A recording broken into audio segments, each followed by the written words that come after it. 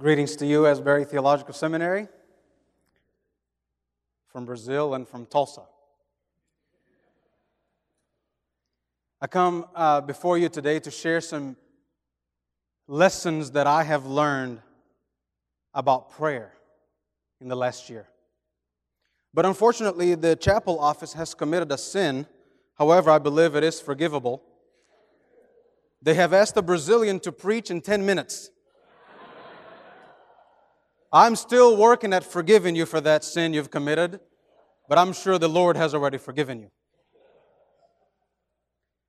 But before we dive into this passage here that we find in Luke 11, that the disciples approach the Messiah asking, "Teach us to pray," we must notice first that Luke, the great evangelist and historian, has an emphasis on Jesus praying. I don't know if you've noticed before, but in chapter 3, at the account of Christ's baptism by John the Baptist, we read here, when all the people were being baptized, Jesus was baptized too. And notice this, he says, "And as he was praying, heaven was opened, and the Holy Spirit descended on him in bodily form like a dove. And a voice came from heaven, 'You are my Son, from whom I love. With you I am well pleased.'" In chapter 4, just the next one, we see the Holy Spirit sending Christ into the desert for 40 days of fasting and prayer. In chapter 5, verse 16, smack dab in the middle of two healing accounts, Luke says, Jesus often withdrew to lonely places and prayed. In chapter 6, at the calling of the disciples, Luke says that one of those days, Jesus went out to a mountainside to pray and spent the night praying to God. And when the morning came, he called his disciples.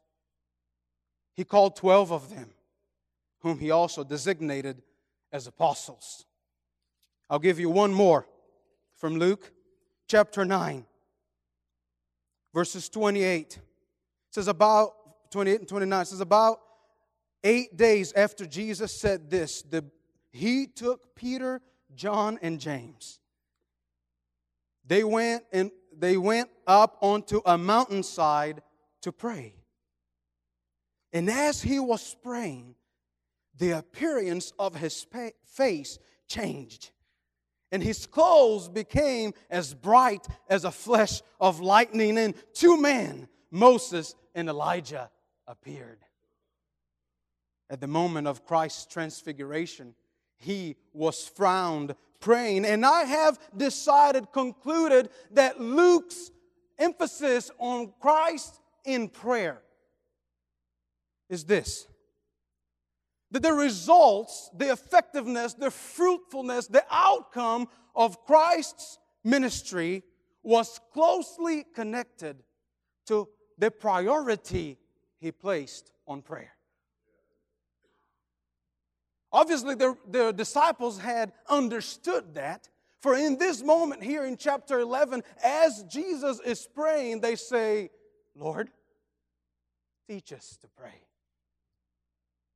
And it wasn't until recently that I took notice of that desire of the disciples.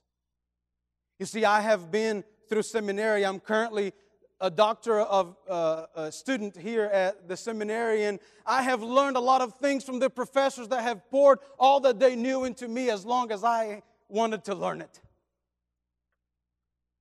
But the Lord woke me up saying, "Josué, have you learned how to pray?" And I found myself inadequate after so much theological education, that I lacked the emphasis that Christ placed in prayer. And thus, my ministry perhaps not as fruitful, not as effective, the outcome not like his. And I go on to read, how did Christ teach the disciples to pray? He says, first, come to God as Father. He says, Father, hallowed be your name. And I put myself in the shoes of Jesus and the disciples there, thinking, as we approach God, we must approach Him with the confidence of being sons and daughters of the living God. Jesus was trying to teach that to His disciples. Yes, you can call Him King, you can call Him Lord, you can call Him Majesty, but as you come on your knees to approach His throne, I want you to come with assurance, with confidence of His undying and unending and unconditional love for you. And then He gives them 5 requests to pray. First one is, hallowed be your name. Everything that you would do, Lord, I pray that you would make your name hallowed on this earth. That you would make your kingdom advance in this earth. See, Jesus didn't start by telling them to ask for things that would grow them, but He said, no, pray that God's name may be magnified. That His kingdom may advance on this earth beyond any other kingdom or king that this earth has. You should find that your provision comes from your Abba. And He is not interested in filling your barns, but He is interested in giving you your daily bread. Recognize that you are a sinner as you approach His throne and say, Lord, forgive me. And commit to forgive those who sin against you. And lastly, say, Lord, I know that I have sinned and that broke your heart as my Father. Help me. Help me, Lord, to never get into temptation again, for I desire to sin no more. And then Jesus, after telling them how to come to the throne, after telling them 5 petitions of prayer, He says, this is how prayer works. Let me tell you. He gives 2 examples. Suppose that you have a friend, and that friend goes to another friend's house late at night, knocks at his door, and says, hey, listen, man, I need you to help a brother out.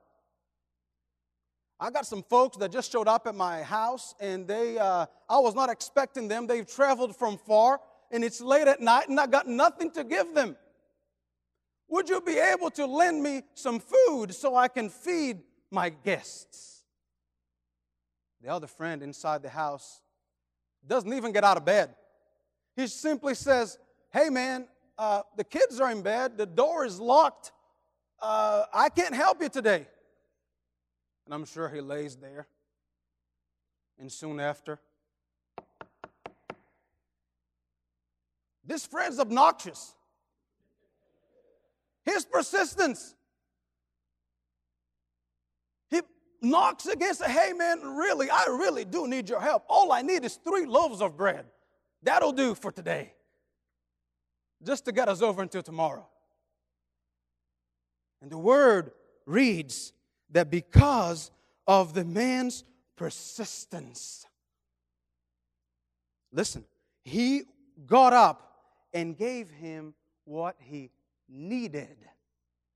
Not beyond what he needed, but what he needed. You see how that is already congruent with what the Lord was asking you to pray. The Lord gives the disciples another lesson about prayer and how prayer works.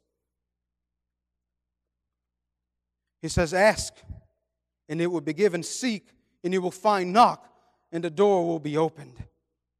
For everyone who asks, receives, seeks, finds, and knocks, the door will be opened for him.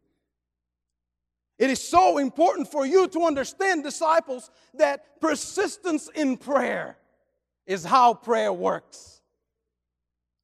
So important that Jesus says it twice. He says, then, so I tell you, ask and it will be given. Seek, you find. Knock and it will be open. For everyone who asks, everyone who seeks, everyone who knocks. See, he says it twice. The emphasis there emphasizes how important it is that the disciples understood prevailing prayers is how prayer works. Another way that we see Christ's emphasis, and we learn from this, is by looking at the verbs here: asks, seeks, or searches, and knocks. Now, in the Greek, the present tense denotes a continuous kind of action. So we can reread this text by saying, for everyone who continuously asks, everyone who continuously seeks and searches, everyone who continuously knocks, the prayer will be answered. So God sometimes gives us exactly what we need, but only after a season of prevailing prayers. And then Jesus addresses something that to you and to me is a reason for a lot of nights without sleep. Why does God tarry in answering our prayers? I guarantee you that if you have not experienced a night of lack of sleep because of that question, you will in ministry.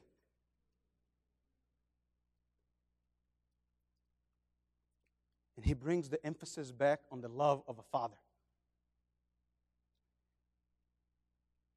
The reason why the Lord tarries is because He is a good father. And if you, as evil as you are, you know how to give good gifts to your children, how much more will your Father in heaven give you exactly what you need?